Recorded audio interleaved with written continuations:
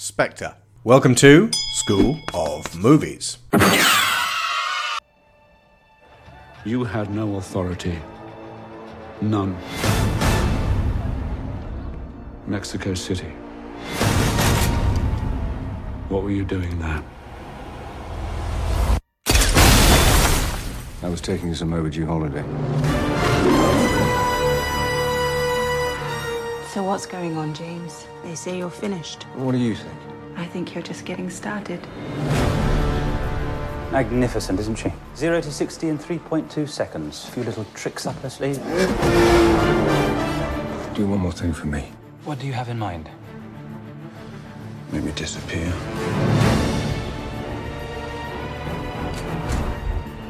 Tell me where he is. He's everywhere. If you go there, you're crossing over to a place where there is no mercy.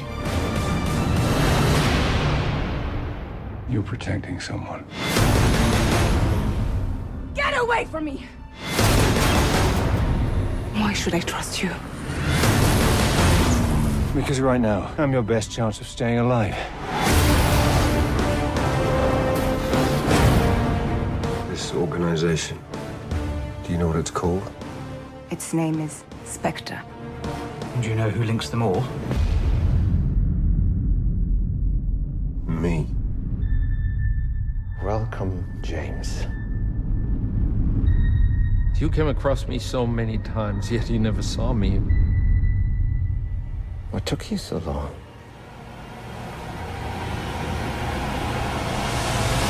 Welcome back to our James Bond shows. If you look back in the feed, you'll find a trilogy of episodes covering the first 22 movies and 6 James Bonds, with myself, Mr. Gary Blower, and Mr. James Batchelor. A couple of weeks ago, after a break of 4 years, we covered Skyfall with Alex Boucher, James's co-host of the Bond and Beyond podcast. And this week, Gary Blower of the Gameburst podcast returns to chat about the 24th Bond film, Spectre. And if you want to hear what James and Alex think, their podcast will, I'm certain, be available pretty soon. They were very excited to see it, so that's Bond and Beyond. Go subscribe now. But here's to us, as Jules said. Thank you so much, Gary, for returning. Oh, you're welcome. I'm looking forward to talking about it, because I've only person I've really spoken to about the film who's seen it was my wife, who was there. So right, what's she like with you and Bond? Because obviously every year she's like, I guess we're watching all the Bonds again. She loves them. Oh, she loves them. Okay, oh yeah. Hey, bless you, Mom. So now to start us off, I've gone through the first 20 Bond movies, that's Connery to Brosnan, and I personally found at least one element per movie which was given a wink or a nod in some fashion at some point throughout Spectre. I'm wondering if you two can do the same. You don't necessarily have to have what I've got written on this piece of paper, but I'm interested to see if you can tie any together. So we'll start with Dr. No, and bear in mind some of these may not have been intentional, but some clearly were. So anything that occurred in the original Dr. No which in some way occurred in this? He's wearing in the jacket. He's wearing the Dr. No Chinese collared. Yeah, I think so. Yeah, I think that was also the wasn't that the Donald Pleasance Blofeld? He wore that as well. Yeah. Okay. So yeah, that's good enough. Sharon, you got anything from Dr. No? Not that I can think of off the top of my head now. Jiggling titties. That doesn't narrow it down much. What I've got on my... Oh, hold on. Oh, yeah. I thought of another one. It's the Carnival. Oh, yeah. Good point. Yeah.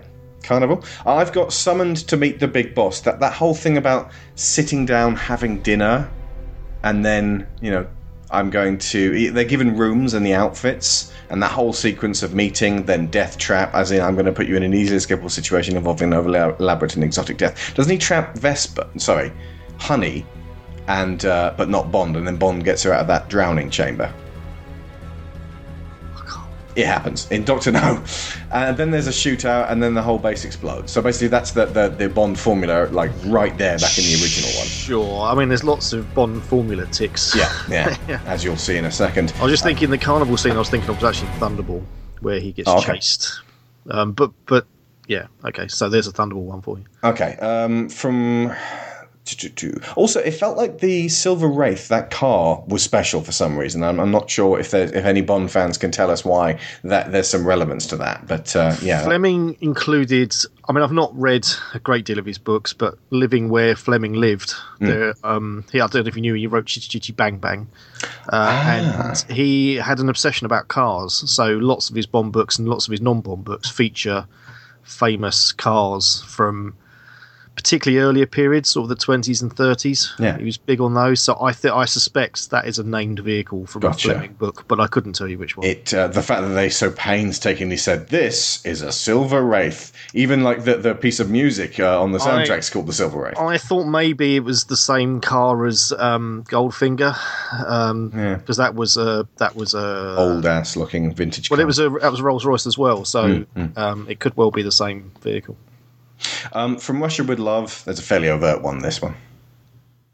Well, there's the train fight. That's the one I got. Okay, right. Goldfinger. I think there's a few. Obviously, the car. Yep, that's what I've got. I think maybe the other car I thought was a Goldfinger reference. The torture scene is, basically everything after Goldfinger. That was compulsory, Yeah, I expect you to die, that kind of thing. There's probably more. Well, Goldfinger very much established that formula as well. Yes. Yeah. Thunderball, you mentioned the carnival. Carnival, yes. There's a carnival where Bond is shot in the ankle, if you remember, and he's chased by, I can't remember her name now, but basically that whole opening scene, the Mexican Day of the Dead scene, was like the inverse of that. Yeah. Thunderball, I've got also the lift-off out of the Aston Martin when he's at the end of that car chase. That sort of, woo, and he's up, and then he comes back down, and then he sort of like carries on walking, like, poof, and I'm done. Very much like the jetpack scene. And, of course, the Spectre meeting in which a man is killed. Yes. You Only Live Twice... well, obviously, Blofeld. Yeah, Blofeld's facial scarring in particular. Spacey, his facial scarring, as Zach is saying. Big base in the middle of nowhere that looks like it's got a crater. Yeah, hollowed out volcano. On Her Majesty's Secret Service? I think the very ending. Yep. Yeah. That's definitely kind of telegraphed quite heavily. Yeah. And we'll talk about the ending later, actually, because that's very much going to impact on what's going to happen in the next one. I also am going to add the ski resort setting. When they go there, and it's like a clinic for people who are troubled. Where Dr. Swan is. Yeah. And the whole scene with the ski lift as well. Yeah, was the same. And technically, after he's knocked the wings off it, he's barreling down the mountain in what appears to be a luge. Diamonds Are Forever. This one's a really strangled one for me. Well, I guess. Well, it's got the pussy in it. Exactly. Blofeld's cat and its sodding diamond necklace. Live and Let Die. The whole voodoo tone of the Day of carnival the Dead thing. Yeah, all of that skull mask stuff was very Live and Let Die. Yeah. Man with the Golden Gun. Oh, this one's not actually in the film, but if you stayed for the beginning and the adverts, oh yeah. Yes, the pool party and the Carlsberg advert. Yeah. Is it Carlsberg or Heineken? Oh, one of the two. Heineken. Well, that's a brilliant advert. If you can't even remember that name, it's Eurofizz to me. Necking Heinies when he was in Skyfall, miserable. Yeah, when he's depressed, it kind of good advert for. Spy Who Loved Me. Well, I think Jaws. I think there's an overt nod to Jaws in it. I'd agree with both the villain and the way the villain is dispatched. Indeed. The Moonraker. Think of Holly Goodhead not at all panicking. And what were they on? Well, it's pretty much the cable car. Cable car shenanigans with Ben Whishaw as Q. For Your Eyes Only. So there is also a cable car type scene there where he's queuing for the ski jump and the two villains get in and follow him and one of them is wearing the same hat. Immediately leapt out at me. The guy that got in and sat opposite Q was wearing the same hat with a little feather in it. Mine is a more symbolic one. It's Melina in For Your Eyes Only is looking for revenge for the death of her family, and she's protected by Bond. So there's that, but that's already been done in more recently with Craig in Quantum of Solace. Quantum of Solace and Camille. Yeah. Octopussy. Oh, I think we've... Well, there's a ruddy, great big octopus all over the intro. Yeah, Good point. Yeah. View to Kill. There's no airship. Mine is Bond has bits knocked off a vehicle he's pursuing baddies in. Oh, yeah. Strangled again. Yeah.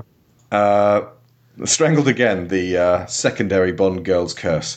The Living Daylights. Oh, God. The Living Daylights. This one's easy. Vehicular chase through the snow. Snow, yeah, of course. Yes, Yeah. but I mean, that's in so many Bond movies. Yeah. The world is not enough. License to Kill. At the very beginning, Bond has a little tiff with M and license revoked. You can't be Bond anymore. Bye. That seems to happen in all recent Exactly. It does, yeah. And that is one of the problems. GoldenEye. I suppose it's a villain from his past. True, technically. It's a personal villain. I've got bursting through a big shed in most of an aeroplane, much like the tank when he does the tank chase. Actually, I did read another review online. It was talking about the drone chase, saying that was very, very structured, very similarly to the tank chase in St. Petersburg. I can kind of see that. Yeah. Also, his exploding watch breaks the capture and tension and precipitates the blowing up of the enemy base, exactly like in GoldenEye with the exploding pen. Yeah. Tomorrow Never Dies. This is more of a just what Blofeld's doing. The villain manipulates the superpowers with carefully orchestrated. He's an information broker, the same, isn't he, as Elliot Carver? It's no news. It was. Yeah, that's kind of. I guess we'll talk about that, but that was kind of a letdown. All this scheming was just so he could be an information broker. Oh dear. The world is not enough. Bond porks a grieving widow. Sorry.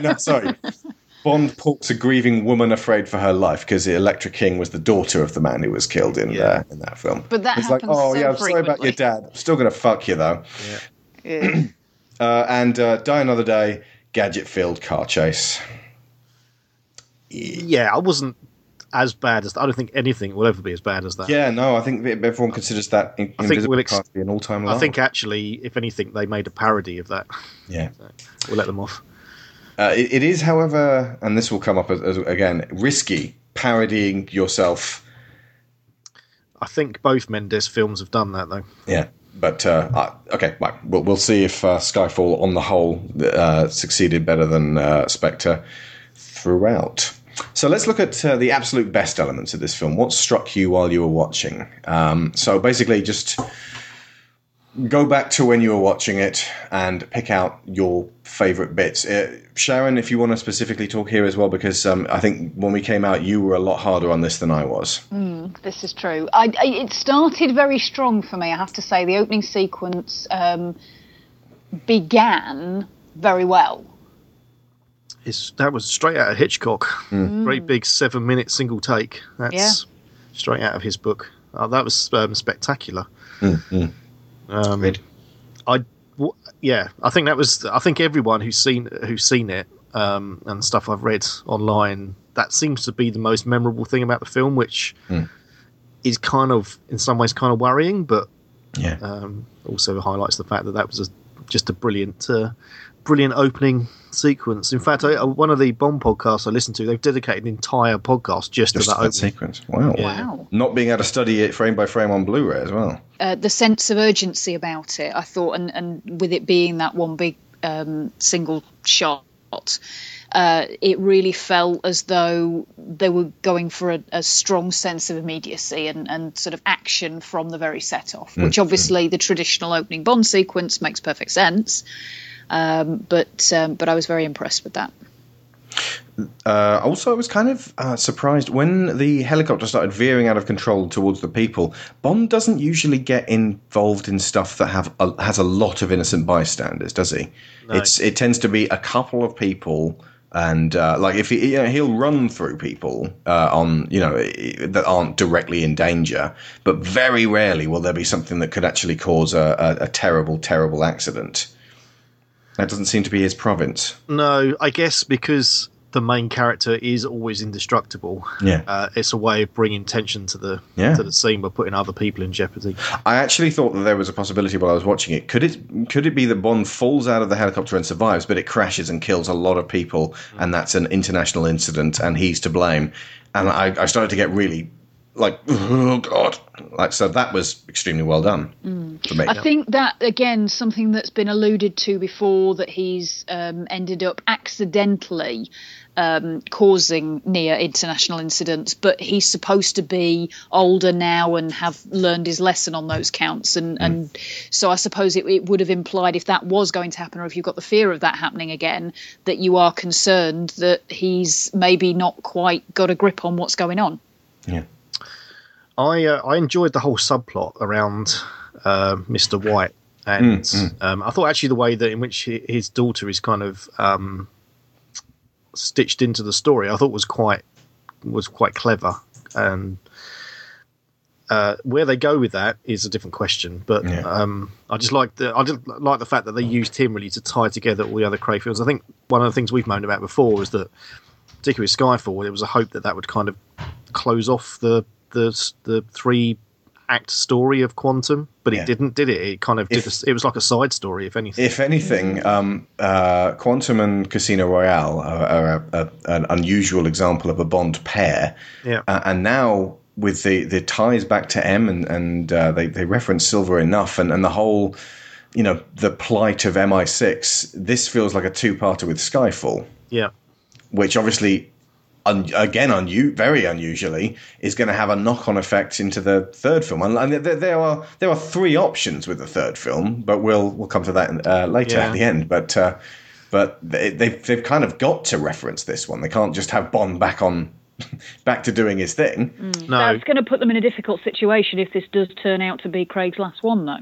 Indeed. Are they going to etch a sketch, or are they going to make reference to them being the same person? Can we talk about that one at the end? Because that's exactly what I've got thematically to discuss there. Go back to the things that were best about the film. Well, like I said, I think that aspect. I liked her. I liked the character of Dr. Swan. Although I think towards the end she's kind of turned into a bit of a sideshow. But I certainly liked what they did with her up until that sort of end point. I always felt one of the things I thought about Christoph Waltz was, although he's used very sparingly, I did think up until the point he got the comedy scar, he felt incredibly threatening, which you can't always say for some of the villains we've had. I mean, Silver was very good. Yeah. But some of the other Bond villains, I'm going to think back to Dominic Green in Quantum of Solace. He never really felt scary. Except for the bit when we went mental with the fire axe, but every other bit. That was more like a lunacy rather than just incredibly intimidating. And I thought his performance, particularly in the scene, the classic long table scene, and the first scene where he greets Bond at his secret lair. I thought his screen presence was incredible, and I kind of feel they kind of dropped the ball a bit after that. Oh, that applies to so many things in this film. But no, I agree. I mean, Christoph Waltz, I was really looking forward to seeing how he pulled off the traditional Bond villain, and I think his gift in playing threatening characters is that he has this immense sense of control. I mean, as you say, the issue with Dominic Green was he never really did anything particularly scary, and then at the end he just went completely off the deep end. Whereas with Blofeld, he is very restrained, and for the first 2/3, the 2/3 that he's in, there's always this sense that he does have this master plan, that he knows what he's doing, and he never comes across as particularly violent in and of himself, but you get that very strong feeling that he is holding so many strings that all he's got to do is tweak one of them, and somewhere your dog gets shot or something. He can do very threatening things without really having to move much. Yeah, definitely. I want to add extra props for Jesper Christensen, the guy who plays Mr. White, because it's effectively a thankless task, basically turning up as the sort of sneering sub-villain, the middle manager. Yeah. But I felt for him in his final scenes, and there was actually a moment where we had a buffoon in our audience, When you're a kite dancing in a hurricane. Yeah. Goodbye. And then he shoots himself. This guy just went, huh? And I just had to shout in the dark and went, oh, fucking fuck! Just with my mouth. Seriously, sir, you are emotionally stunted if you thought that was funny. Yeah. It wasn't the only time he did that either. Yeah, no, there was I can't remember exactly what it was, but I think he went, "Go on, my son!" At some really, I think it was like Bond was rapiest. Yeah, maybe, actually. I think he was like, when Bond was making a sleazy comment or something, he was like, "Yes, that's the Bond I want." A total knob end. Anyway. Bit of a worry. I was going to say the other sort of overall thing that I was really, really pleased about, as a kind of fan of the entire series, really, was the fact that we didn't have navel-gazing, introspective Bond, and it kind of told you we were going to get that right from the start, because it actually opened with the stroll on, and the gun barrel sequence, which kind of said, right, okay, this is a Bond film. This is not. You're going to need to lay down what navel-gazing introspective Bond. What's a perfect example of that drove you nuts? Skyfall, staring at his glass or playing with scorpions. Gotcha. You know, because effectively he did that in Casino Royale. He did it a little bit in Quantum of Solace. When is it Mateus? What's his name? Mathis got killed. Yeah, when Mathis died. He certainly did it a lot in Skyfall when he was, depressed and wow, those are some of my favourite Bond bits. I know, but they're not. Sorry, Gary, but they're not. They're good because they're novel. Yeah, but I don't want that becoming a feature. That's very true. Actually, if series. You keep jabbing on the introspection button every time, and like at the end with I agree, but you can only play that card so many times. They did it in Their Majesty's Secret Service, and they've done it on odd occasions throughout the series. And when it's done well, it's poignant. But we've had 3 films that have kind of dealt with that, and we needed something that kind of went back and said, let's just make a good action-packed Bond movie, and we'll try to make it half sensible at the same time. And I think in that respect it was successful in that it made an A to B via C classic Bond movie in the Daniel Craig mold. Gotcha. And that doesn't mean it's without its flaws, but I do feel it kind of sits up there with some of the better films in the series in terms of having a kind of action-packed. I think like The Living Daylights. I think that's probably a good comparison to this film. In The Living Daylights was a decent Bond, a good decent Bond. They're up there in some of the best of the series. Kind of petered out towards the end, lost its way. But it was, at the end of the day, it was a Bond film. It had a start, a middle, and an end, and that was it. And there wasn't so much just enough emotional hook to make it not quite feel cookie cutter. Exactly. Sharon, you said that this had what Quantum of Solace lacked, and vice versa. So, could you explain that one? Yeah, I mean, I think I was mainly sort of looking at it in terms of the characters, in that Blofeld, Christoph Waltz specifically, was the villain that Quantum of Solace utterly failed to materialise. Yeah. And in terms of Camille and Madeline, I think I found Camille to be a much stronger character.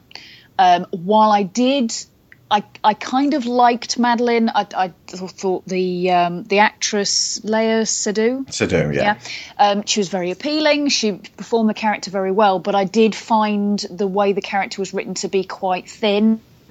And it was almost like they really wanted to make something of her, because obviously she was going to turn out to be quite significant. But I think they muffed that a bit, because I think it was in the setup of who she is. They have a conversation about the fact that she is very capable and she knows how to use a gun and she can take care of herself. She then proceeds to not show any of that for the entire film. I think she fires the gun 4 times. One of them, it doesn't have a bullet dispatches in it. The guy. And both times when it looks like she's going to be doing something sort of in her own defence, she gets knocked out within 5 seconds. And don't forget kidnapped. Whisked off and kidnapped again. So. She's basically pretty strong and feisty up until the point where Bond basically beds her. and then from that point Yeah. on, she just turns into window Samson. dressing. Absolutely, yeah. All her power was in her virginity. So it would appear. But they continue to her drunken reinforce hotel- that purity by dressing her in white throughout the entire film. Her drunken hotel scene in particular I liked. Yes. Because I you got to agree. see more of the Absolutely. real her in that. Yeah. In fact, what was it I said? She gets very drunk and passes out fully clothed, then wakes up later on somehow in white frilly slip. I'm not entirely certain how that happened, whether James changed her in the night or she Well, they both actually have woke this up and magical changed her clothes. But They both have this magical travelling wardrobe anyway. they do, yeah. Wonderful stuff just appears These from nowhere. suits from GQ that magically appear from nowhere, yeah. Absolutely. I did like how when Bond woke up and the rat was there, and who sent you? It's a nice little moment. Yeah, but I think Camille as the comparative Bond girl, I would say is much more appealing to me, and I would have preferred to see somebody like that in this role, considering what the other strengths of the film were around it and the fact that Quantum completely lacked them. But also, I think what I was very frustrated about was the fact that they had Monica Bellucci. She was right there, and she's on screen for about 3 minutes. And I really liked her character, and I really liked the route they were going with it. And when there was all the marketing material about her being in it, I kind of had in my mind that she was going to turn out to be this big, overarching villainess, and that would have been awesome. And then it didn't happen. Blofeldette. Yes, so I was. Oh, that's terrible. That's sexist. She could have been Blofeld though. Wouldn't that have been awesome? That would have been very interesting. At one point, I did think if you fucked Blofeld. I thought they were going to throw that one in there. Right at the very end, I thought they were going to throw that in there. That it was actually her all along. And I That thought, would have been please, an awesome twisty ending. Oh, I'm not so sure because that would have kind of been like, world is not enough. There is. Oh True, yeah. But no, I really yeah. like the way Electra King turns out. I agree, but I didn't want them to do it again. I was sitting there thinking, please don't do that one again. There's a man who disagrees with you. We'll hear from him in a second. The bit at the beginning when M says, find this person, kill him, don't miss the funeral, and it's like a message from the grave from his dead mentor. It felt like he was going to go off hunting Horcruxes immediately afterwards. I was like, oh, okay, we're in Harry Potter territory. That's fine. That's good. And it was great to see MI6 taking part again, albeit in a diminished capacity. It was like they were like, look, we got to have something for Moneypenny to do, so let's have him call her, and then we got to have something for M. Fortunately, got a bit more to do, but the introduction of C, Andrew Scott, dodgiest guy in the world. There is a point. Didn't he make a perfect politician, though? We can't really spoil Sherlock, can we? I really don't like that actor at all. I hated him in Sherlock. I mean, okay. In fact, let's not spoil Sherlock for people who haven't yet seen it. Sherlock's brilliant. But I'm not going to mention what he is in Sherlock. He does in Sherlock, but another thing I'm quite into is Sherlock Holmes. So I kind of read all the books and the Granada TV series is. Are they leather bound? I do have a leather bound, like one with all the Strand pieces in it. But in your M office.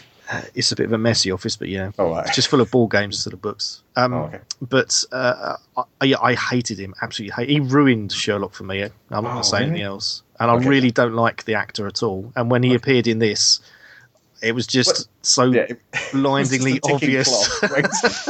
I mean, I actually half expected it to be I'm Blofeld. Yeah, because that would have been a nice misdirect, but not much. Because there's a point when Bond's standing between him and Voldemort, and it's like the only person who could basically be more dastardly is Richard Roxburgh from the League of Extraordinary Gentlemen turns up and goes, "It is I." But spoilers. Anyway, so it was nice to see Q being a bit more active, but it did feel a little bit tokenistic. The elegance and the epic is still there. The Roger Deakins had gone on to other films, but the cinematographer, let me just double check that one, unless you guys know. I did look it up. I can't remember what it was now, but he's got he's another one who's got a really good.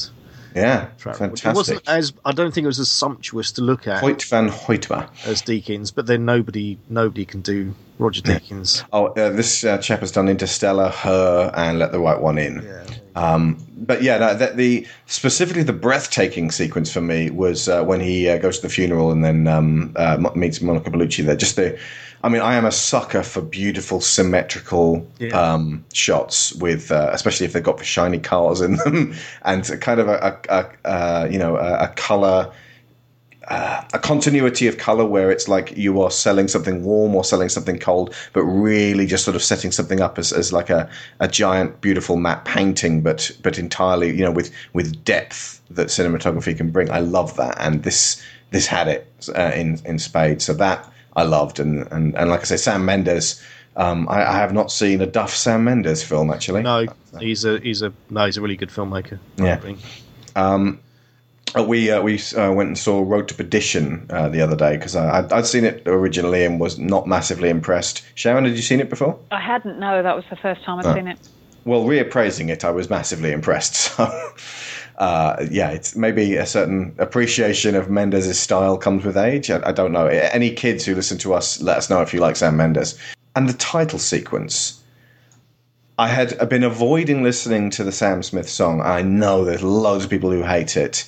But, I now like Another Way to Die less than I said back in 2011. A lot less. But I really like this one in context. I totally agree. I was funny enough. I was thinking about it today. I was going to mention that because I did hear the song before the film. I thought it was awful. I mean, really, really bad. But seen in context of the film with those titles and just after the opening scene, it makes total sense. Yeah. I still don't like the song outside of that context. But it works. Every time you watch it, you'll be like, this is fine. Cinematically, it definitely works. It's got the right tone for that response from that opening segment. Yeah. Okay. The one thing that really piqued my interest about the opening sequence actually was because he's had in earlier Craig sequences that whole thing with the bullets with the blood trails, and it looks like it's underwater and it's all paint that's streaming off it, and this time they did it with the ink. Yeah, having the ink trails through everything, and then have the kind of thrust of the story be the idea that it's the bureaucrats and the pen pushers are taking over and want to get rid of the men out in the field because they can do everything from a computer, and it all seemed to tie it together quite nicely. Yeah. And also, I've got to add, to the Bellucci scene, the sequence where she walks through her house and then out to the fountain, and you just see very blurrily the assassins that's there, and she's very aware of them, but she's such a powerful actress when she's being directed right, and that just the elegance of Bond dispatching them and then approaching her, and just the. I complain about Bond being sleazy time and again, but that scene was so fucking sexy, at least for me. Yeah, the scene up against the mirror, the rapey scene, not so good, but yeah, that one was definitely He did that actually in the Skyfall, if you remember, when Bond is introduced. He did exactly the same trick where it pans through the building, and it's very effective. Yeah. And also, this felt like it was designed to be a crowd pleaser. Yeah. That the Casino Royale ended very somber, but with this kind of, he's James Bond, way. And then Quantum of Solace ended very somber, but with this, he's James Bond, way. And Skyfall ended very somber, but with this, James Bond, way. Yep. It felt like with this one, it was like, and it ends fun, yay! He's not James Bond, bye. He's like, what? Well, no, he's still James Bond, but he's not James Bond of MI6. What? So we'll talk about that when it comes to the end, but it feels like in their desire to be crowd-pleasing, they kind of took it in a direction they're going to have to backpedal it from.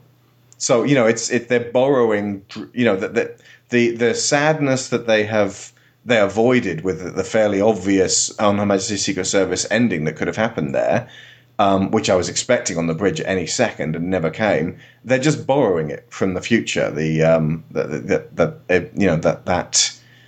is going to happen almost inevitably. But I can understand why they would have avoided it for this one, because much though I really, really love the Craig Bonds, I think Gary's absolutely right. They have pounded this loss and grief and misery over and over and over again, and it gets to the point where it's like, will you give the guy a week to breathe? Exactly.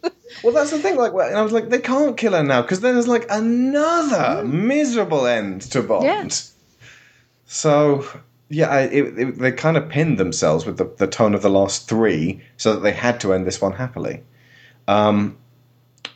Right. So the best way I can sum up my more negative feelings on leaving the cinema was that the overall story, when laid out, was a backslide from the original remit laid down by Casino Royale. I felt that after Austin Powers' International Man of Mystery came out in 1997, the same, just mere months before Tomorrow Never Dies, you simply couldn't do Bond like Roger Moore and please the crowds anymore. And this year we've seen it done twice in Kingsmen and now Spectre. Both of them seem to be saying, remember when Bond was fun and it wasn't all moody and tense like the Bourne movies? But of course, they adopted that original tone with Casino Royale because Die Another Day showed us what lies at the end of that Roger Moore tunnel, a total disposable story in which Bond ticks boxes to please fans. It's what I said back in the Skyfall episode, that that nostalgia, for me at least, is best handled in Q's little pen quip, rather than full-on evoking and reenacting the hollowed-out volcano routine lampooned so easily in The Spy Who Shagged Me. Gary. I must admit, I did. I'm not a fan of the Austin Powers films, but I do get what you're saying, and I certainly thought that when, basically Blofeld had a secret lair in a meteor crater in the middle of the desert. At that point, I thought, really, we're going here, are we? But they didn't seem to make much of it, other than, showing him as being, like I said earlier, an information broker, which is kind of okay. That's one way to play it, but. And then they kind of just blew it to bits. So it was almost disposable. And again, I kind of feel that they were almost doing a little bit of parody themselves. They were saying, "Here, look, here's the secret lair that you've all been expecting, and here it is. It's all blown up." And we'll definitely do something with Blofeld later. Now that we've got this done, we'll do something with Blofeld later. Yeah, I think as much as I feel the film was like one act too long. Mm-hmm. But the final act was obviously the final was the ending they wanted, and they kind of gave us that blowing up of the base as a kind of false ending, really, and like massaging an itch. Yeah. And like you said, a bit of box ticking, but I feel with a lot of the box ticking in this film, it was done with a nod and a wink rather than. Die Another Day, which was Die Another Day had that crass kind of like totally like making constant smutty comments back and forth. It's like a Carry On film. Once Bond and Jig start going, she might as well be Barbara Windsor. I mean there was no sense of fun or parody in that film at all. Whereas I do feel that with some of this stuff, it is Mendes and Craig, who's obviously producer of this film as well, just sort of poking a little bit of fun at some of those things, but also, putting them in there because at the end of the day, these films are there to make money. These are blockbuster movies. And I suspect that if they actually hadn't had that Blofeld sequence, or if they'd reorchestrated it so that after the L'Américain sequence, they had somehow managed to segue to the chasing building thing, but extended the chasing building thing to actually incorporate the Blofeld meeting scene in that, and made that whole thing an incredibly tense 10-minute back and forth behind with the glass in between, so that Bond didn't have to be tied to a chair. Then that could have been like a really good, tight 2-hour Bond film. But it's, as it stands, it feels half an hour too long, whereas Quantum of Solace is half an hour too short, or at least 15 to 20 minutes too short. Although with Quantum of Solace, it's not so much that they didn't have enough material, it was that they played it all too fast. Yeah, like, watching the car chase in this, I was thinking, you know what car chase I really kind of like? The one at the beginning of Quantum of Solace. That and my good. Brain's going, my brain was going, no, you're insane. Why could you like that? It's like bang, bang, bang, bang. But that's how a car chase can sometimes be edited really well to make it like, oh, God, that's so startling. I agree with you. I've actually found that was one of the low points for me, was the car chase. I thought it was... Yeah, it was languid. ponderous and languid. And the only thing that made it fun was the fact that none of his gadgets worked, which was again a little dig at the Q joke from the last film, kind of writ large, and the fact that they were like ugly switches stuck to the dashboard of a supercar. That in itself was quite funny. Oh, I remember why when that guy shouted it and went, it's when Q went to the garage and the car was gone and then the champagne was left in a classy. Basically, it's a classy move, and this guy made it less classy by shouting. Kind of ruined that moment. But I mean, you could ruin pretty much any moment by going, Way! Yeah, I didn't think that worked. I actually didn't think the plane chase worked particularly well either.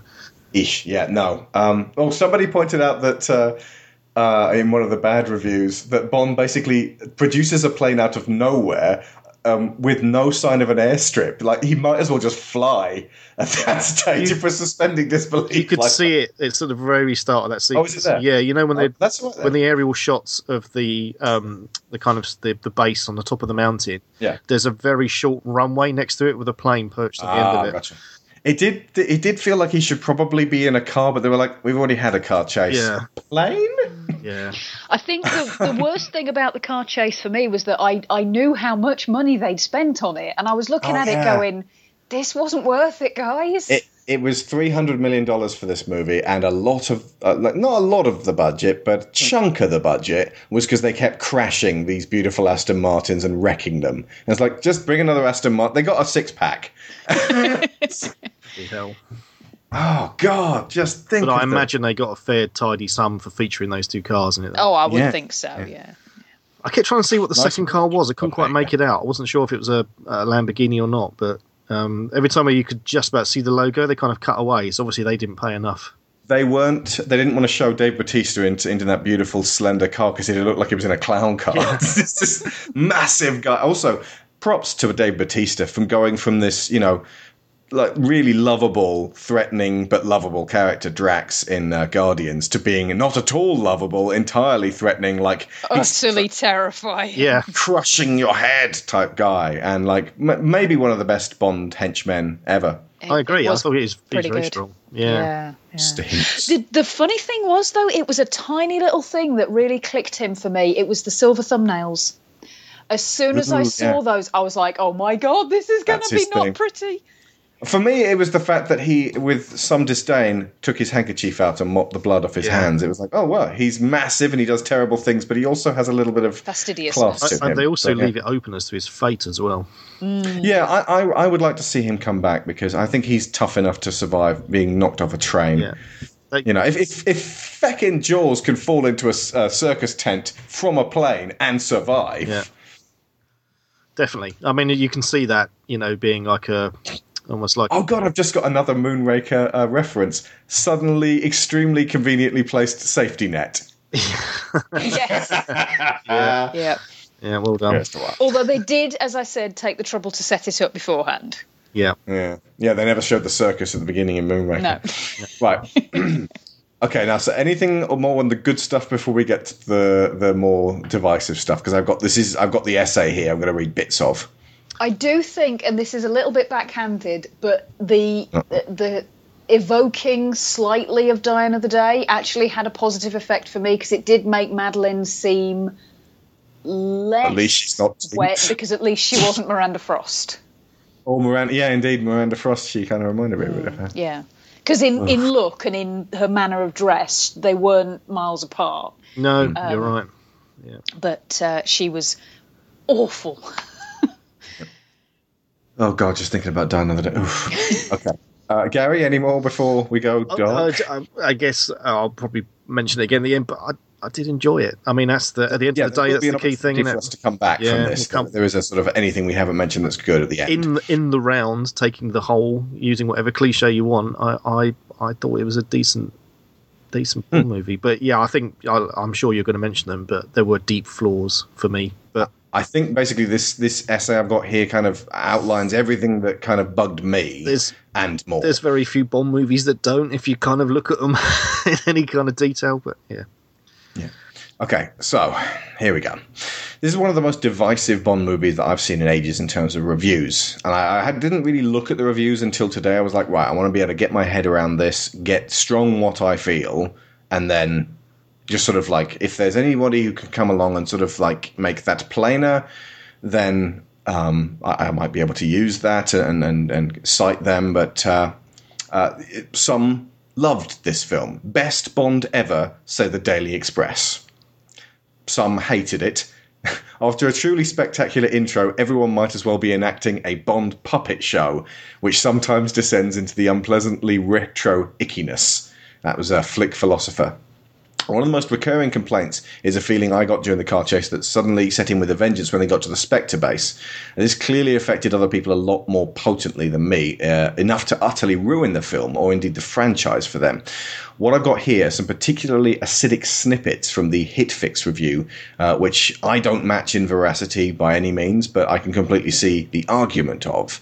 It's also rather fun to read, though the writer Drew McWeeny gets very angry. Okay. So here's Drew McWeeney's article, or bits of it. Here's one of the things that bothers me this time around. The last film saw Bond finally accept his place in the world and become the James Bond that we've been waiting for him to become since Casino Royale. If we accept that movie as the first real, hard reboot of the entire series, then the story they've been telling has been about James Bond becoming James Bond, and he finally did it. He became that person with Moneypenny and Q and a new M in place as his support team, and now he once again pretty much walks away and does everything by himself. They make a few cursory gestures at including the team, but while Fiennes, Wishaw and Harris are all good in their scenes, they are criminally underutilised. It's no Moonraker or View to a Kill, so for that reason alone, some Bond fans will shrug off all criticism. That's fine, except with Casino Royale, the producers made a huge mistake. They made it too well. They have tried, with this Daniel Craig run of films, to elevate the Bond movies so they are more than just acceptably silly spy movies. And one of the reasons Spectre is so frustrating is because it feels like the collapse of that ambition, and it is in one moment that you can see the entire thing burn to the ground. So let's talk about that moment. And yes, this is a spoiler. Yes, this is the spoiler. But in this context, we're talking about a different kind of spoiling. When Bond and this season's Fleshlight arrive at Spectre's surprisingly easy-to-find sort of homage to the volcano layer in the middle of nowhere, Oberhauser picks them up at the train station and then just drives them right into the base. Everyone is so set on their part that Bond practically hops up on the torture table himself. I said this to Sharon. Yes, I know the drill. First, though, there's some monologuing and a big reveal that should come as a surprise to absolutely no one. Yes, Oberhauser is indeed Ernst Stavro Blofeld. But he, just like in Star Trek Into Darkness, all of the name games seem pointless. Blofeld has no value as a name to any character in the film. It's just a pseudonym that Oberhauser started using after he faked his own death when he murdered his father. And why did he murder his father? Here's where I had to grit my teeth to even type something so stupid. The reason that Oberhauser became a criminal mastermind in charge of an international organisation that is involved in human trafficking, drugs, terrorism, and a myriad of other destructive crimes is because when James Bond's parents died, Bond was sent to live with the Oberhausers, and Papa Oberhauser decided he liked James Bond better than he liked his real son, Franz. Knowing that our father loved you more than he loved me. That's what this bit reminded me of. It is a bit. You ruined my life! Yes, it's true. Blofeld is Blofeld because his daddy liked James Bond more than him. And a lot of lads know that their daddy likes James Bond more than them. That's me, not him. And it makes me want to never watch a fucking James Bond movie again. That is such a stupid, pathetic, ignorant choice for a creative team to make, and it demonstrates a complete misunderstanding of anything that has ever been part of James Bond, either in print or on film, that I genuinely struggle to understand how anyone could ever justify it. Let's set aside the truly insultingly stupid idea that the main villain in the James Bond universe just became a weepy fop with daddy issues. How about the way this choice means that James Bond is no longer a spy tackling individual cases over the course of his career, but is now a licensed sociopath who has unwittingly been the focus of a dedicated campaign of horror on a global scale, resulting in hundreds of collateral civilian and intelligence deaths, all because he had no idea someone was targeting him. Even worse, the movie suggests that Bond only coincidentally stumbled over Spectre's plans. So now we're asked to believe that Bond is the centre of the universe, but that he accidentally kept foiling the plans of the supervillain dedicated to ruining his life in order to make up for the time Daddy enjoyed mountain climbing with James more. The more I think about it, the more I write about it, the more it infuriates me. And then, following the reveal, Mendes and company stage 2 sequences that are so devoid of tension that you might as well be watching Mr. Rogers' Neighbourhood. Once he's revealed as Blofeld, we know he won't die in the movie, and we also know Bond is going to hit the magic reset button and make everything right. And now finally, after 4 movies, Bond is fully James Bond, ready to get to work stopping villains and foiling terrorists. And wait, what? He quits again at the end of the film so he can bump uglies with Sado? Really? Really? Even now, even 4 movies into the series, you can't finally let him become James Bond? This has become a joke! This one film has finally stretched the premise so thin that it snapped, and I find myself genuinely fed up!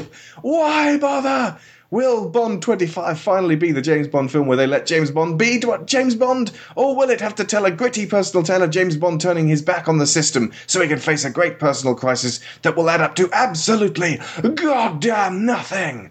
This 24th film in the series was meant to be a sort of summation of what had come before, as well as a triumphant reclamation of iconography and characters that had been off limits for 40 years. Instead, it's a lazy greatest hits tape featuring a brand new version of a song with an arrangement that suggests that the singer didn't even like the original. It is a crushing disappointment and a reminder that the gloss and the respectability of the previous Daniel Craig films was a fluke, not business as usual. James Bond will return, and after this, I have no idea why he'd bother.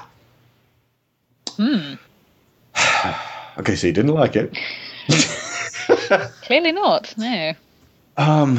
Sorry, I adopted a silly voice there. I can understand his anger. I don't share it in that regard, in that intensity at all. If it feels like I busted blood vessel in the brain. But I've been angry about things that are close to me like that before. And I can understand why people would. I mean, so people listening to this will be like nodding on my going, yep. And there are going to be people like this, shaking their heads going, nope, it was brilliant. And there'll be people in the middle going, he's got a point, but... And I'm kind of there myself. Yeah, I'm kind of there as well. They did it, but I wish they hadn't have done it. But I don't think they overplayed it either. Yeah. They kind of introduced it and was like, because we all speculated that would be the case before the film anyway. Yeah. And it was like, okay, they did it, but they didn't. After that, they didn't really do a great deal. In fact, like Blofeld in any film and book he's been in, his character doesn't really make any sense. But it's a pity because up until that point, he had come across as being so menacing, so in control, as you said, Sharon. That after that, particularly when he gets the comedy scar, I mean that was, Basically, if Silver had not been, like, for part of his plan, been being taken in by MI6 and then messing them up. If the very, very end of Skyfall had been that Bond catches Blofeld and he's led away in the van, and then you just see a tiny little glint in his eye, it's like, oh my God, he wanted to get caught. This whole thing has been a setup. And even though Bond's happy at the end, there's going to be some stuff on the horizon. Instead, he's kind of like, ow, bugger.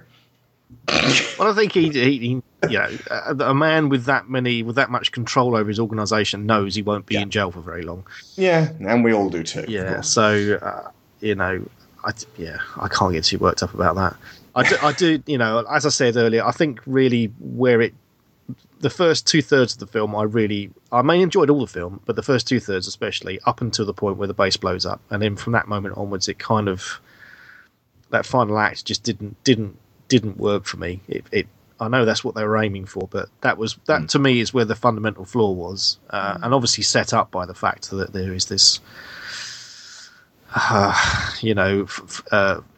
jealousy in the family, so to speak. And I think when they were talking about I think where that guy's probably not quite accurate in what they've put on the screen anyway, and it was never suggested that Blofeld had direct contact with any of these other people that were like Dominic Green and Silver and that. They were a man in his position. They wouldn't even know they were working for him. They were kind of puppets that he was able to manipulate. He probably gave them money and the telephone number for rent a henchman and all that business. Henchman agents. He would have been someone in the background as a kind of sponsor or a manipulator, rather than them actually working for him and it all being one conspiracy. And he might not have even known that Bond was involved with people like Green and I forgot the Chief. Yeah. You know, it would have been a kind of happy coincidence when he found out. So I think we can cut them a bit of slack on that. But you're right. In essence, they kind of, I think they undermined his character as soon as they did that. It would almost be. It would almost have been better to be the other way round if basically Q had said, to Bond, "Does this name mean anything to you?" And then basically the name had shown up on the screen. You hadn't seen it, and then Bond had said no. And then the camera had panned around and it had been reading Ernst Stavro Blofeld, and the whole audience would have gone. And then when he finally meets Blofeld, he goes, "It's you. You're that guy. I know you." And it had basically been like, I know that it happened in Austin Powers 3, but since they're hoping that people had forgotten all the Austin Powers films, why not just hope that they forget the fact that Austin Powers and Dr. Evil are allegedly the sons of Michael Caine? Why doesn't he just be his actual brother? And for it to not be anywhere near as "I want to destroy you" as it seemed to be, it almost, would have been better for him to say, "Yes, it turns out we are brothers. I found this one out myself fairly recently. Do you want to join Spectre? We've got a good dental plan." But instead he's like, "Now I shall attach you to my torture device." Yeah, that never made any sense to me either. Of questionable medical merit. Sharon, you said something about this thing with drilling? Yeah, I mean, I was already a little bit knocked by this point because the one wardrobe choice that Madeline gets that isn't white is this dress that they leave out for her. And it's got these Have you seen those? It's got like loops that point to her boobs and then lines that kind of outline between her legs. And then when she turns around, she's got an arrow pointing to her ass. I mean, it's just like a little bit, okay, who drew that one then? The torture device, I could sort of get the first point that he drilled was the trigeminal nerve. Now, my dad has trigeminal neuralgia, so I know I've seen what level of intense agony attacking that nerve can cause, and I sympathised. But then when he went round to the other side and he said there's a point there's a nerve that if we hit the right spot, he will lose his ability to recognise faces. And he turns to Madeline and says something along the lines of, "He won't even know who you are." Now, yes, there is a point in the brain that if it's damaged, you lose the ability to recognise faces. But it's not there. It's somewhere in the middle of the brain. And also that the important thing about it is you still have a concept of context. So he would have known exactly who Madeline was because he would know she was the girl who walked into the room with him, unless in some way this tiny little drill bit was going to take out that part of his brain and very select portions of his memory. Yeah. I mean, look, it's more like he's drilling into his neck at that point anyway. Exactly, yeah. It's like, well, you might hit the jugular and cause some damage that way, but yeah. Do you have to get that machine made yourself? Do you have to draw out the blueprints and say, "I want it to drill into this nerve and this nerve"? All right. It'll cost you £10,000. Yeah. It kind of looks like an automated dental table. Yeah. Which if he'd gone straight for his teeth, I could kind of understood that. I mean, most medicine, is barbaric anyway, so it wouldn't surprise me if something like that exists, So.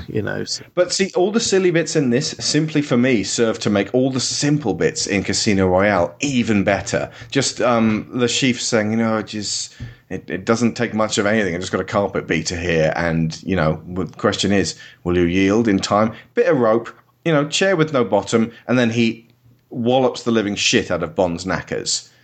Just versus a $10,000 drill chair. £10,000, sorry. But then being the kind of technical wizzo information broker that he is, that's his chosen weapon. Oh, no, it's fine in context, but like I said, the context of Casino Royale is far more, I want to say, appealing. In terms of torture, I do like the bollock smacking.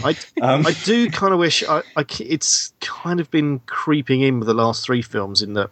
Yeah, in a Mel Gibson-ish sort of way. Yeah, there's like 3 or 4 writers on each film, yeah, and with Casino Royale, they went back to the source material, and as we've discussed on the podcast before, every time they bring in a new actor, they go back to the source material. That's like they hit the reset button, and they do that. Even with Brosnan, to a certain extent, they incorporated elements of different novels into Goldeneye. I just wish the kind of. With Quantum onwards, they've basically been basing each story off of the previous ones. They've been using the fiction that they've established, and they've then been adapting it further, or putting another twist in, and I wish they would just, if they're going to make a standalone, fun Bond romp, which is what this one really set out to do, I wish they'd gone back to some original material, or just remade one of those earlier films. Hell, basically Spectre is Thunderball. That is the Thunderball story. It's been remade twice. Why not remake it again? There's no harm in doing that, and just change it from nuclear weapons to being, information and privacy. But I just hope in the next film that they take that approach, because I suspect it will be a new actor, and so therefore they will do the back to basics thing with it. Mark Berriman says on Twitter here that it's a Bond movie in reverse. The scope gets smaller and tighter. Yeah, I did read that, and I actually concur with that. Yeah. Another person said to me, and I can't find it, I've been looking for it, the turtle is hungry thing just turned up in their head while they were watching it, and it's possible that Craig is finally there. Yeah. He did look a little bit turtleish. It's possibly just because of the extreme youth of Lea Seydoux. She's so young and fresh, and he is starting to looking gnarly. Gnarly, yeah. Bit haggard. You know what? He looked great with Monica Bellucci, and she is a handsome woman, let me say that. And if you ask me to choose between the two of them, I wouldn't take 2 seconds. Monica Bellucci straight away. Yeah. Yes, please. Wrap a drain pipe. Sorry, that's terrible. Dear me. Yeah, but you know what she looks like under that corset. Also, folks, Brotherhood of the Wolf, if you want to see more of Monica Bellucci. The bit at the beginning when after he takes off the mask and then goes to shoot that guy on the rooftop and then the building collapses, it looked like he was about to get into an Uncharted sequence, and he was like, "No, I'm just going to sit on the sofa." But it was still a brilliant sequence, but just the sofa bit kind of got to me, and also the bit when they're led to their rooms in Blofeld's secret base, when Bond looks out at all those giant power units and the fuel tankers, he was just thinking in his head, I could blow this whole ruddy place up. I shall. And he does. Yep. So it was kind of like, foreshadowing, here you go, guys. You want to see this in flames? Wait 5 minutes. Yeah, completely. Okay, so on the note of next, apparently Sony have been auctioning off the rights to James Bond, and now Warner Brothers or Fox might pick it up, or even Disney. It's been the case for ages now. I think. Oh yeah. When did Cubby die? I think ever since then, every few years, the parent, because it was Universal Artists for ages. Early Brosnan era. The Universal Artists went bust about 4 or 5 times. They've been owned by various other conglomerates. It's. They were owned by MGM, and then MGM got bought by Sony. I think the problem is the Bond movies make money. They make a lot of money.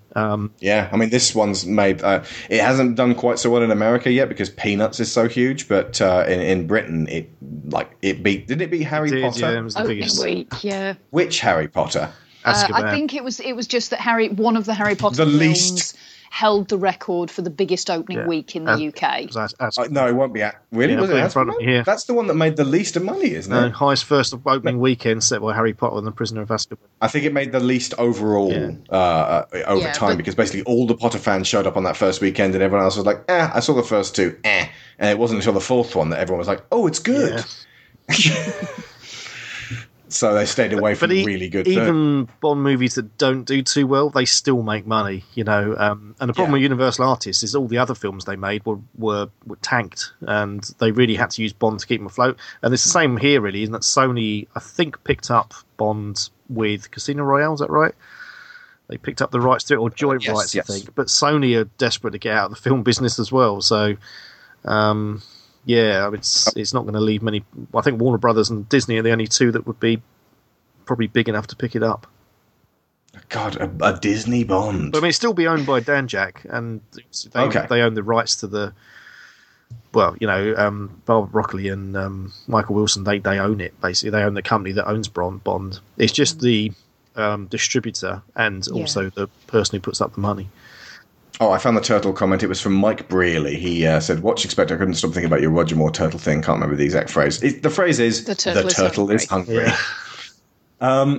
Okay, so what would you want from Bond 25? It's a milestone, for a start, and something that will follow this up. Do you want a reboot? Do you want a new Bond? Do you want a one more Craig Bond?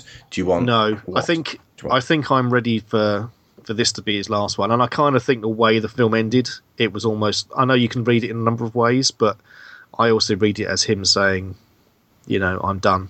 Mm. Good night and good luck. I also think him saying in an interview or two that he's had it and he doesn't want to do it anymore. He was the producer of this film, so I think he was producer to make sure that the film finished the way he wanted it. He wanted to go out with control over the movie. I think he's going out on a bang, sir. Yes. 007.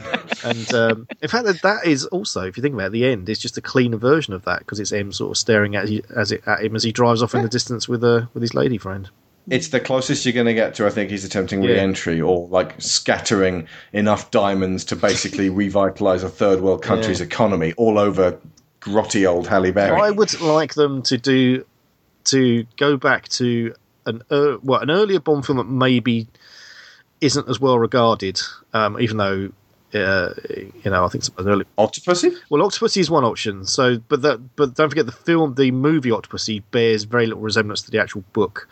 Oh, right. And so the book of Octopussy is kind of in bits and pieces of various films. Okay. But From Russia with Love or something like that, I would like to see, obviously, in context, that's a little bit more difficult. But then we've got a new Russia, and you could easily spin a slightly different story into that. And the whole of that book is set around an area of the world at the moment which is in turmoil, around Syria and Turkey, places like that. I think going back to some of the earlier films and maybe just giving it a 21st century take on it and mixing it up a bit like they did with Casino Royale.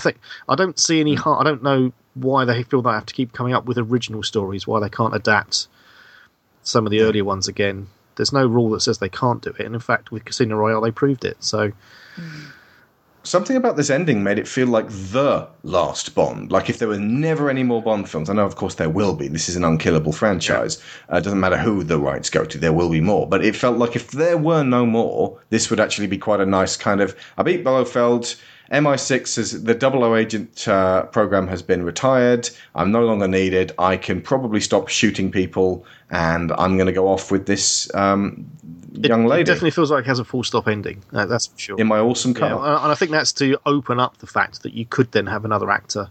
You don't have to then tie it into the whole 4-series arc that's had Craig in it. I thought it does feel to me like it has that kind of this is the ending. Well, something occurred to me at that point. Could this feasibly be the end of Bond in the 21st century for a while and go back to the 60s and do 4 Bond period pieces? Just in a kind of, later we're going to come back to the 21st century, but let's give that a rest for a while and do Bond in the 60s, but with modern day sensibilities and budgets and just... Yeah, and unfortunately, my fear would be they give it to Guy Ritchie or something, but I, as a Bond fan, I think I'd enjoy that a lot. But I think the type of box office they're getting, it'll be too much of a risk for them. Because at the moment, you're going to find Skyfall and this are going to be the 2 highest grossing Bond movies of so they'll want to make them like that. Well, and Sam Mendes is rumoured for the next one anyway. Oh, is he? I thought he said he wouldn't do another one. Oh, right, okay.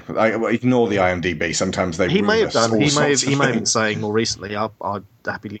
I'd love to see him back. Definitely. I think, he's doing a grand job, or an actor of, a director of his ilk. I think you need to have, when they started farming it out to slightly iffy directors like Die Another Day, I think that was too much of a risk to play with this franchise. It is a massive money making thing, so it needs to have real talent behind it.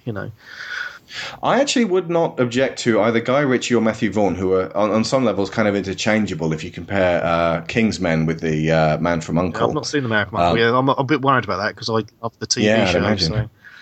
Big fan. I did like. What did you think of the Guy Ritchie Sherlock Holmes? I liked them a lot, and obviously I'm very you know, as I said earlier, I'm a bit funny about Sherlock Holmes adaptations, but I thought they were really good. Mark Strong being in the first one, being obviously an ace up the sleeve. Of course, yeah. Well, Matthew Vaughn did X-Men First Class, and the way Fassbender plays Eric in that was very deliberately Fassbender basically plays Bond in what's the film with the girl, the woman who's a boxer, where she's an agent? I can't remember it now. Haywire. Have you seen Haywire? Yes. So Fassbender basically in that is Bond. Yeah. Comes a cropper to Gina Carano. Yeah, that's her name, yeah. Indeed. Oh, that's a great scene. I want to see that film again. Yeah, it's a great film. Got on Blu-ray. So yeah, I would totally be up for a 60s period one. Why not? I mean, anything in that 60s or 70s period, I think is, and Cold War setting is ideal. But if now they've got the Spectre license, the Spectre name back, I feel they'll just go with something with Spectre, or they'll do something that's closely related to Spectre. So if they're going to do that, go back to the source material where Spectre was used all over the place. There's a remake Thunderball, or you can do Thunderball. There's so many. Live Twice. I mean, I've not. You need really James for this because he has read all the novels. I've only read a few of Fleming's novels because actually they're James, you're listening. What direct questions do you want to ask James to address in his podcast? I mean, the books I don't think are very good. They're okay.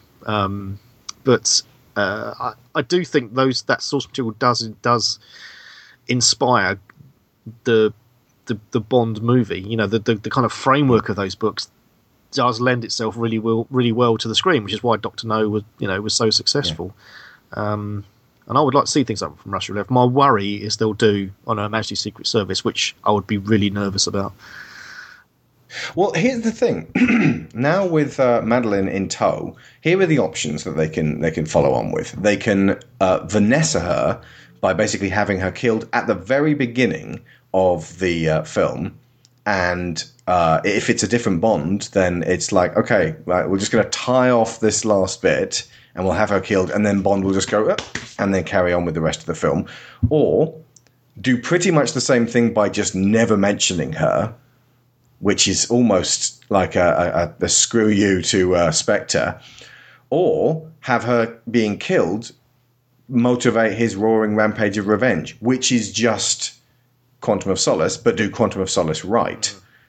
But then again, you're back to the introspection, the rage, the him not being James Bond on it. Basically, you almost can't do standard James Bond on a mission. Well, they didn't, did they? Because what followed on Her Majesty's Secret Service?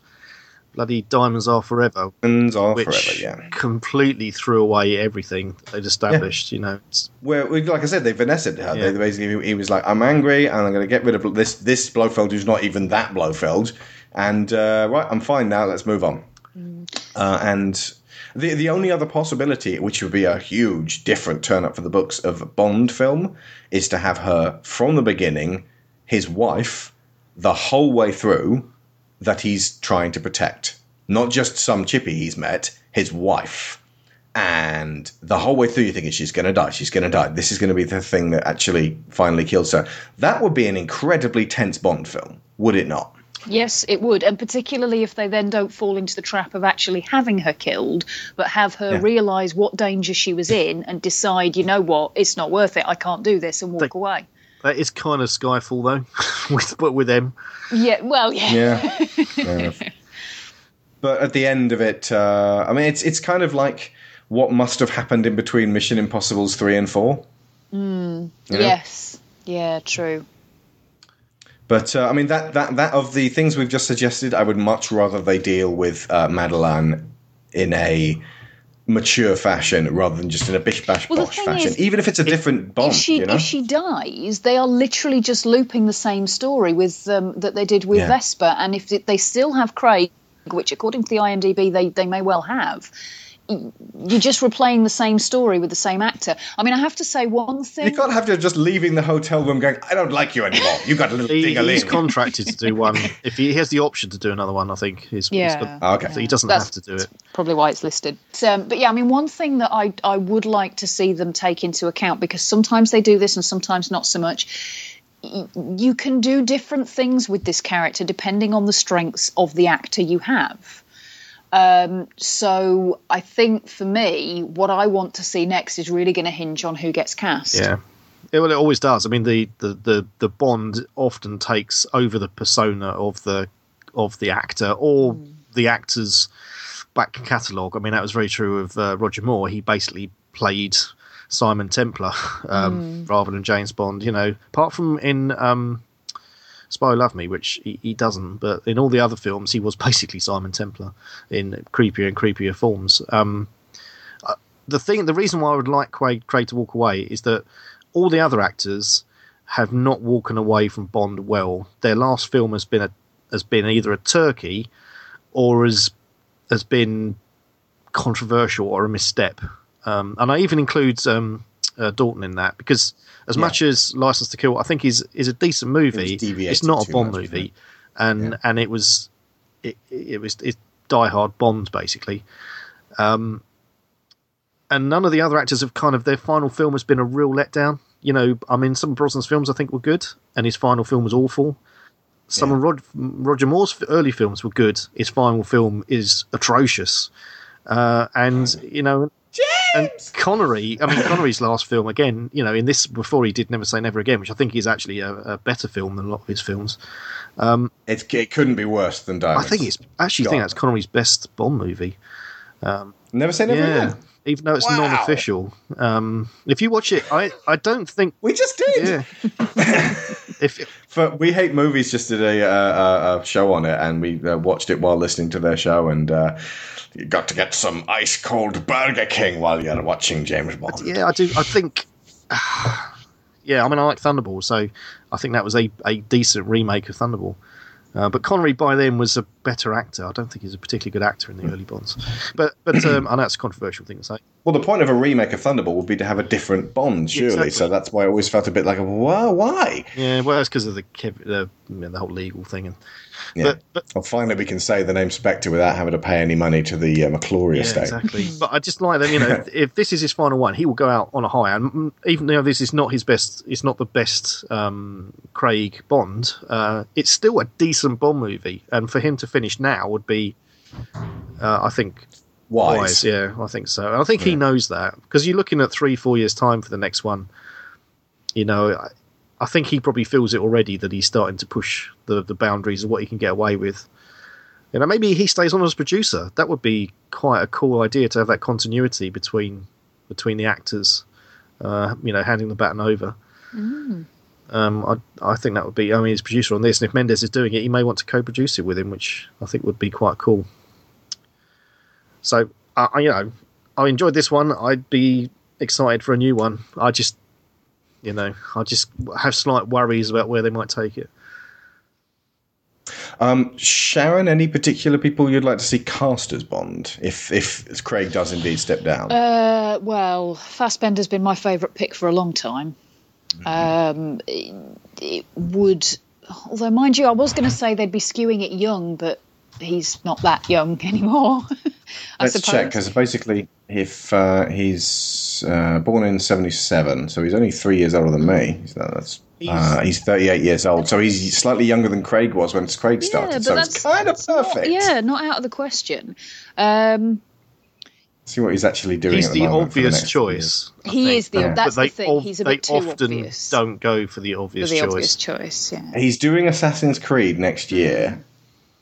But basically, if that turns out to be fantastic, he could be Callum Lynch and Aguilar, which are apparently the characters that he's playing for the next few years. Or maybe they'll get a different person to be in the next Assassin's Creed film. And if he gets offered Bond, I think he's probably going to take that. I think he would take it. Yeah, he's been asked in interviews that I've seen, and he's laughed at it and said, "Why not?" You know, I think he's a tough actor. I think he would actually relish playing Bond.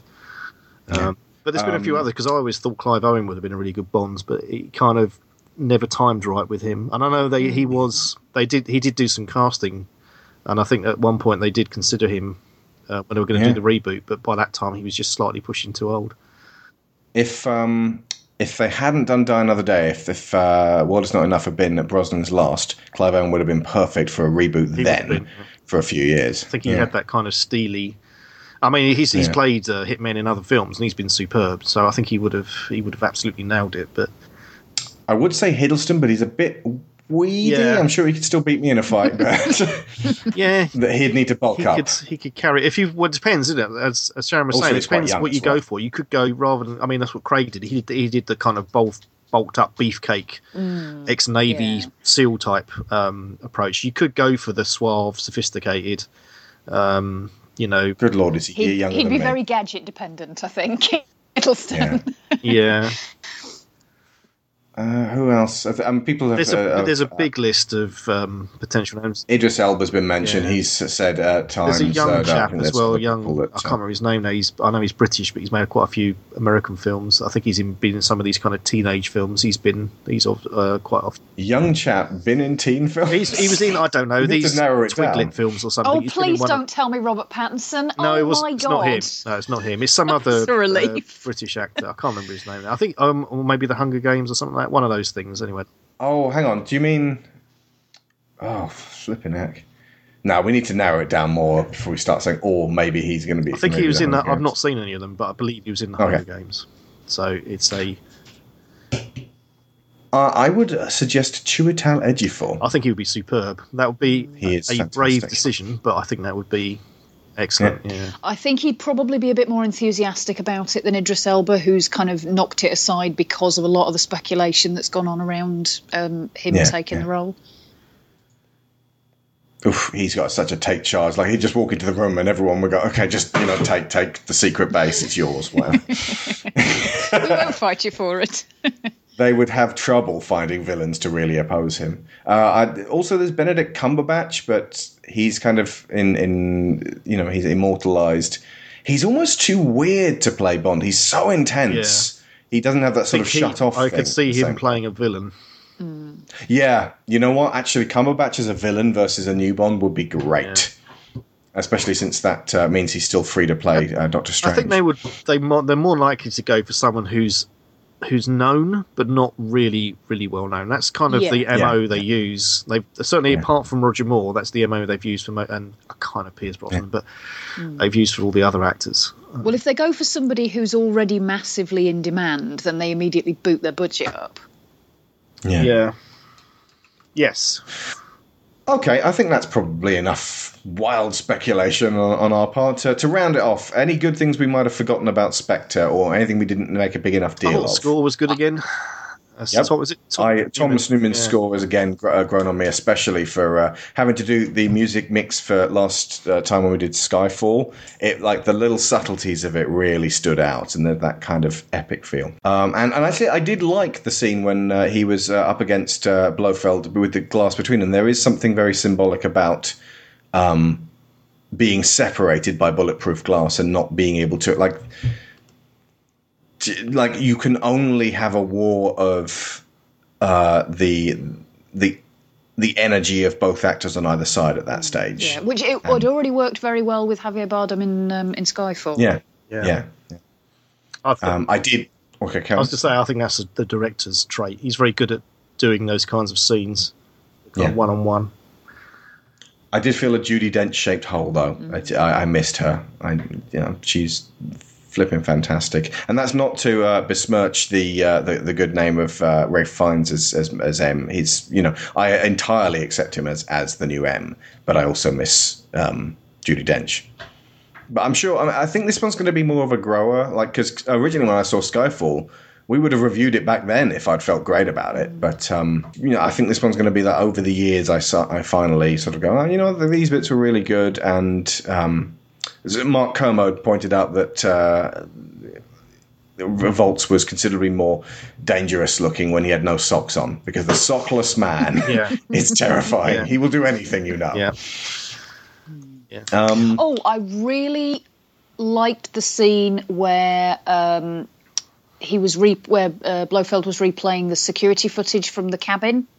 Yes, and he made Madeline turn away, and it was what I really liked about it, which struck me as kind of strange after the fact, was the tension and the suspense, because I didn't know how they were going to end that scene, whether she would actually continue and watch, which on one hand is incredibly traumatic, but on the other hand make sure she knows absolutely that James didn't kill her father, or turn away, spare her that, but there's potentially always going to be that doubt. The train fight, that was the first time that I actually thought that Daniel Craig's Bond was physically outmatched. Yeah, he's exhausted, isn't he, by the end of it? Yeah. And they're beating the living crap out of each other. And Batista's built like the kind of guy that it's terrifying, because you think, well, everybody's got a neck and a groin. He's got to have weak spots. But then the amount Batista that Bond appears not to have. thrashes it with, it's just like, no, he's got a neck and a groin made of concrete, and he's just going to keep coming. That was scary. And that was an excellent moment. And I think all the scenes with Q are very good. They're funny. Ben witty. Whishaw was fantastic. Yeah, adds a bit of levity things. There was a lot more humour in this Bond, which was starting to creep towards Roger Moore levels of nods and winks. But it was nice. Again, like I said earlier, it's nice to have moved away from the kind of really dark, which I like as well. But it's just a welcome change. I think this film, it will take 2 or 3 viewings for me to finalise my opinions on it. Because obviously, one viewing you miss stuff as well. But I kind of get the feeling this is going to be a film that's memorable for a load of key scenes and fact that it's an enjoyable romp from start to finish, but it won't be remembered in the same way as Goldfinger, Casino Royale, and Skyfall. And it's interesting that how many years on we are now from Skyfall. When you read a lot of film critics now, they now talk about when they talk about the best Bond movies, they now talk about Goldfinger and Skyfall. And if you remember, we talked about this before, and my worry always with the series when it's at its worst is they just keep trying to remake Goldfinger. They go back to that template, and I think that's the wrong template for them to go to. And with Casino Royale, they did the right thing. They went back to the From Russia with Love template, and the kind of classic Bond, rather than the first of the maniacal enemy, big base, etc Bonds, the exotic, the globe tropping, the formula they've rehashed in at least 50% of the movies. And I feel with Skyfall they did something similar in that they did something different. And only that, and a lot of the fans didn't like it. Manchester Secret Service, yeah, exactly. I mean, those 2 films are devices for that reason, in that they do something different with the series. And I felt with this one, they felt, okay, we've done the different thing. Let's go for the mainstream. And I think as a mainstream Bond film, it works for me anyway. On this viewing, repeat viewings, maybe not. So Matt Wetter said on my Twitter feed he was listing his favourite Bond films. He'd actually abandoned it after Casino Royale, so he'd never seen Quantum, never seen Skyfall, and he actually liked Quantum more than the other 2 new ones, which is fascinating. But it still wasn't his number 1 Bond film. His number 1 Bond film is Captain America: The Winter Soldier. I wouldn't disagree with that as well.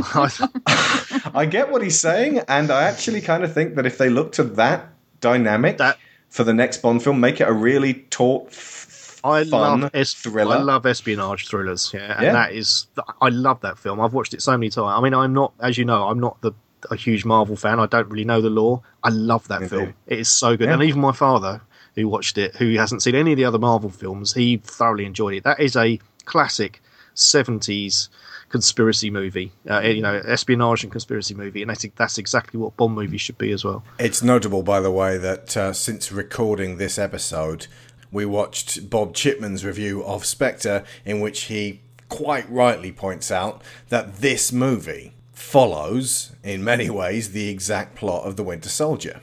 Just in terms of agent on the ground versus cold, hard, data-led surveillance, which is prone to corruption. As, by the way, are agents. So basically neither system is flawless.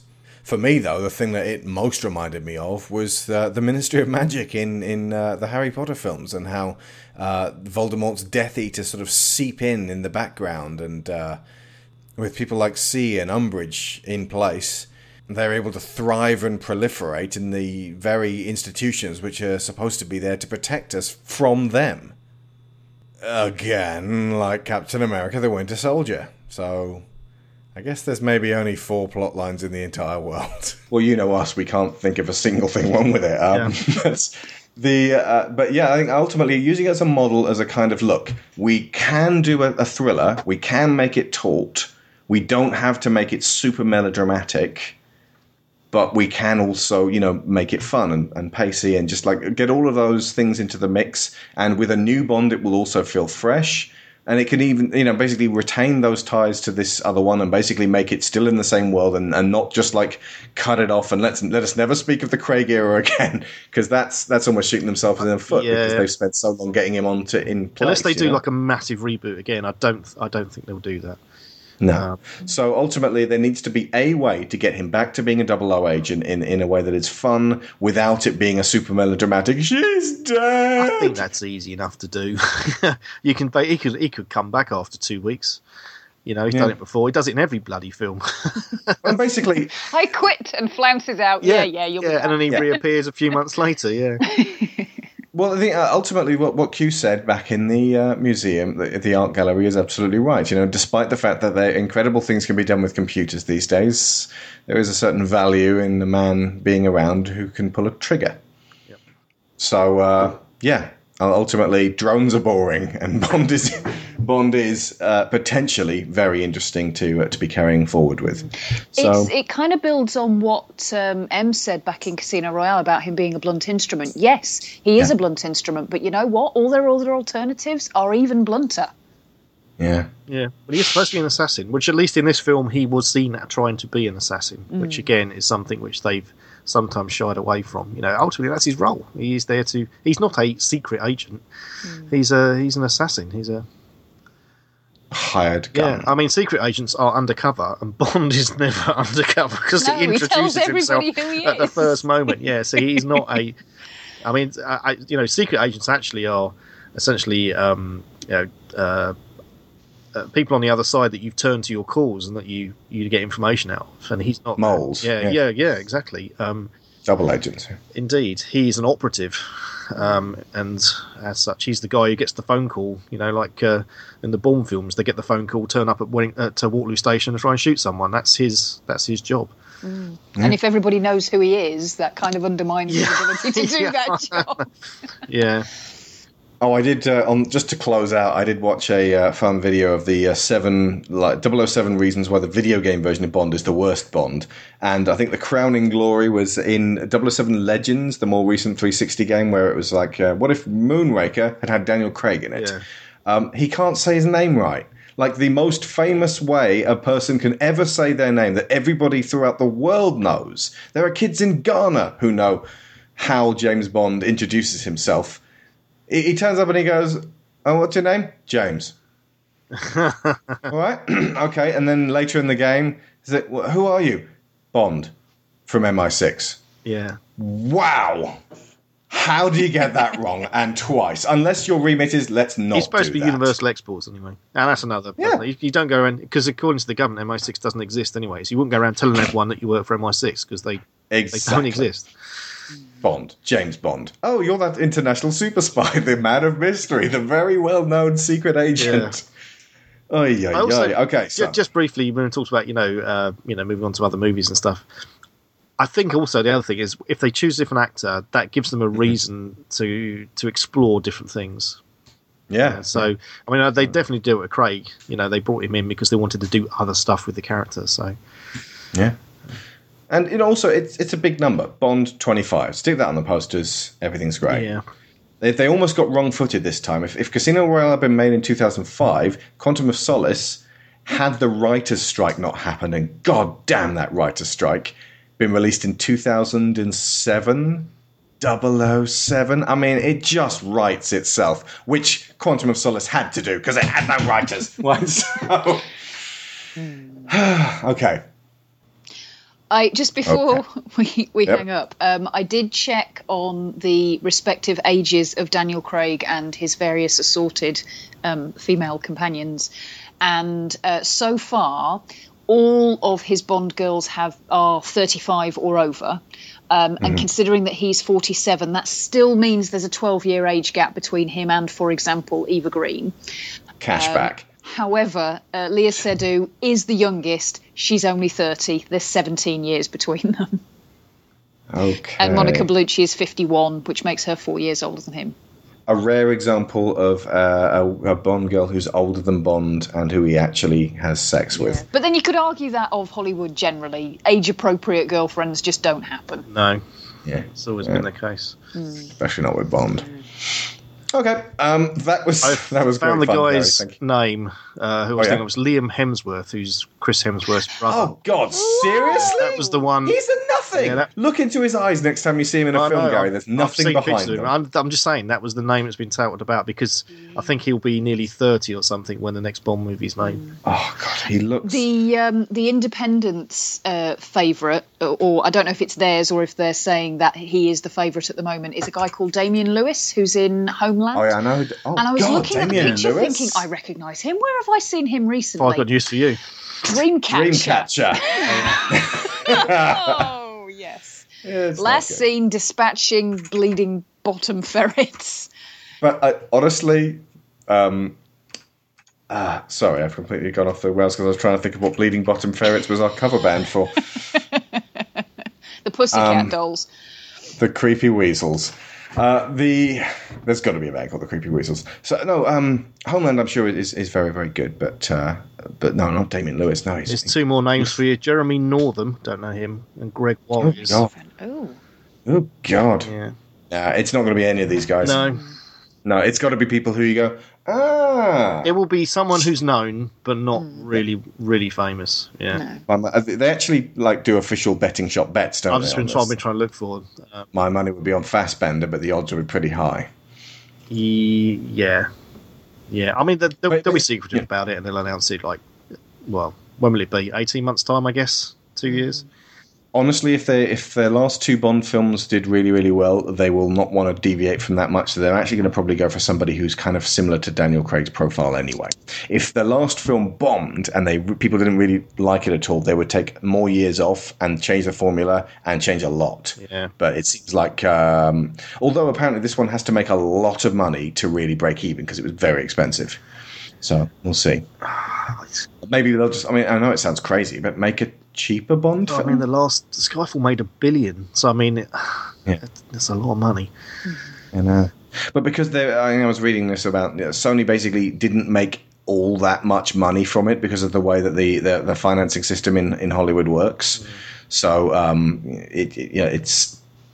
there's a lot of money being spent, a lot of money going back and forth, and it's not a very economical way of putting out entertainment and then receiving returns on that entertainment because of so many people tied in with these things. Or the higher the budget, the more money, more problems, I believe is the term. Yeah, because everyone wants a percentage of the takings, don't they? And I imagine Dan Jacken gets a huge amount. They get plenty of money for these movies.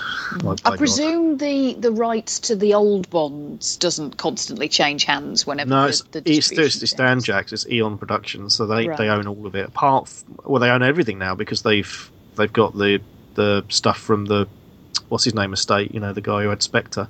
Glory. So they could feasibly do a remake of Never Say Never Again.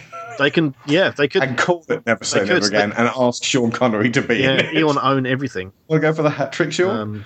I mean, basically, Eon, they are the rights holders. They produce the movies. They do everything. I mean, all that Sony or MGM do is pony up the cash.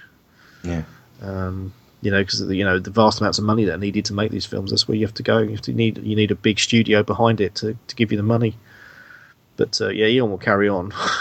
The empire that Cubby built is not going anywhere. Must be. I mean, they must take a huge slice of the money. Yeah. So there we go. Thank you so You're much. welcome. No, it's good to talk. Like I said, it's good to talk about it because nobody I know who I work with has seen it yet. And they will keep asking me about it, and it's like I don't want to tell them too much. Yeah.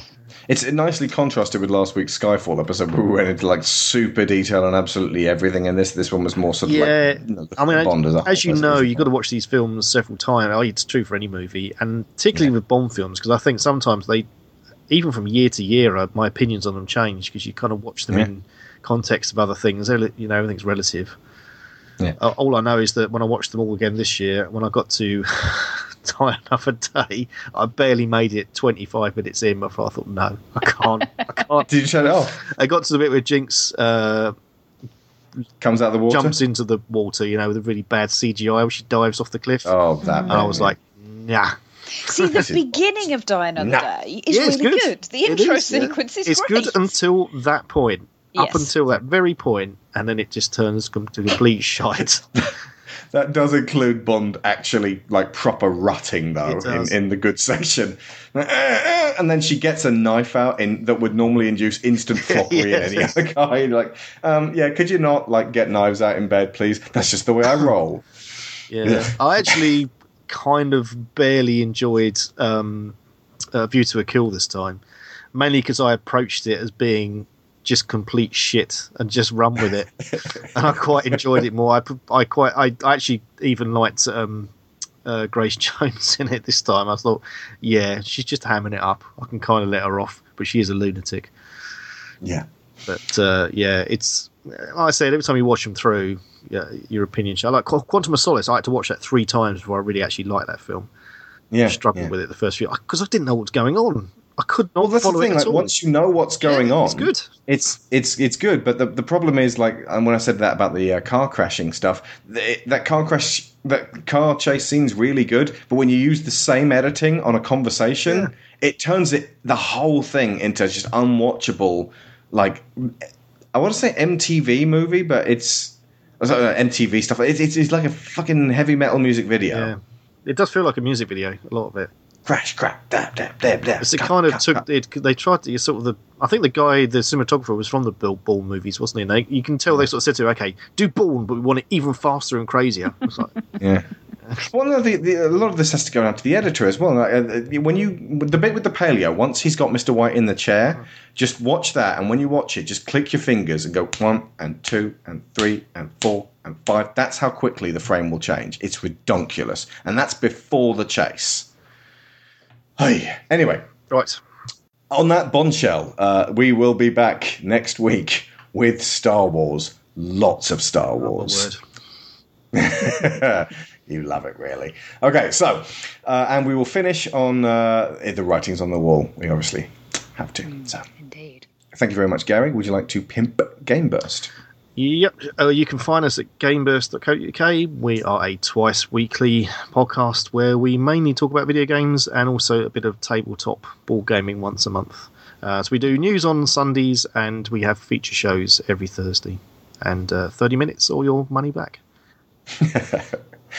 Thank you very much. Okay, so I have been Alex Shaw. I've been Sharon Shaw. And School's out.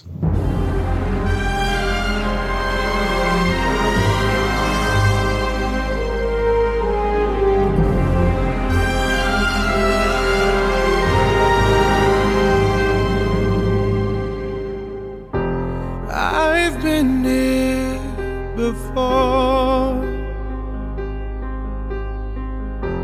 but always hit the floor. I've spent a lifetime running, and I always get away. But with you I'm feeling something that makes me wanna stay. Unprepared for this,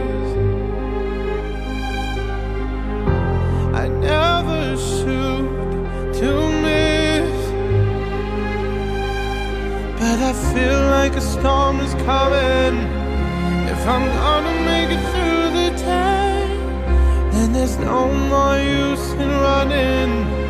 This is something I gotta face. If I risk it all,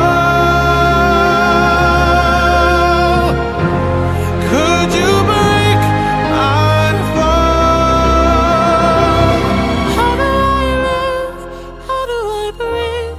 When you're not here, I'm suffocating. I wanna feel love run through my blood.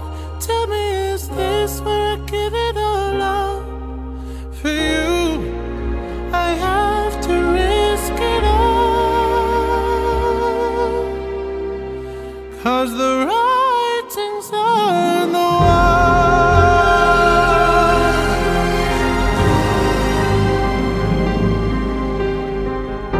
A million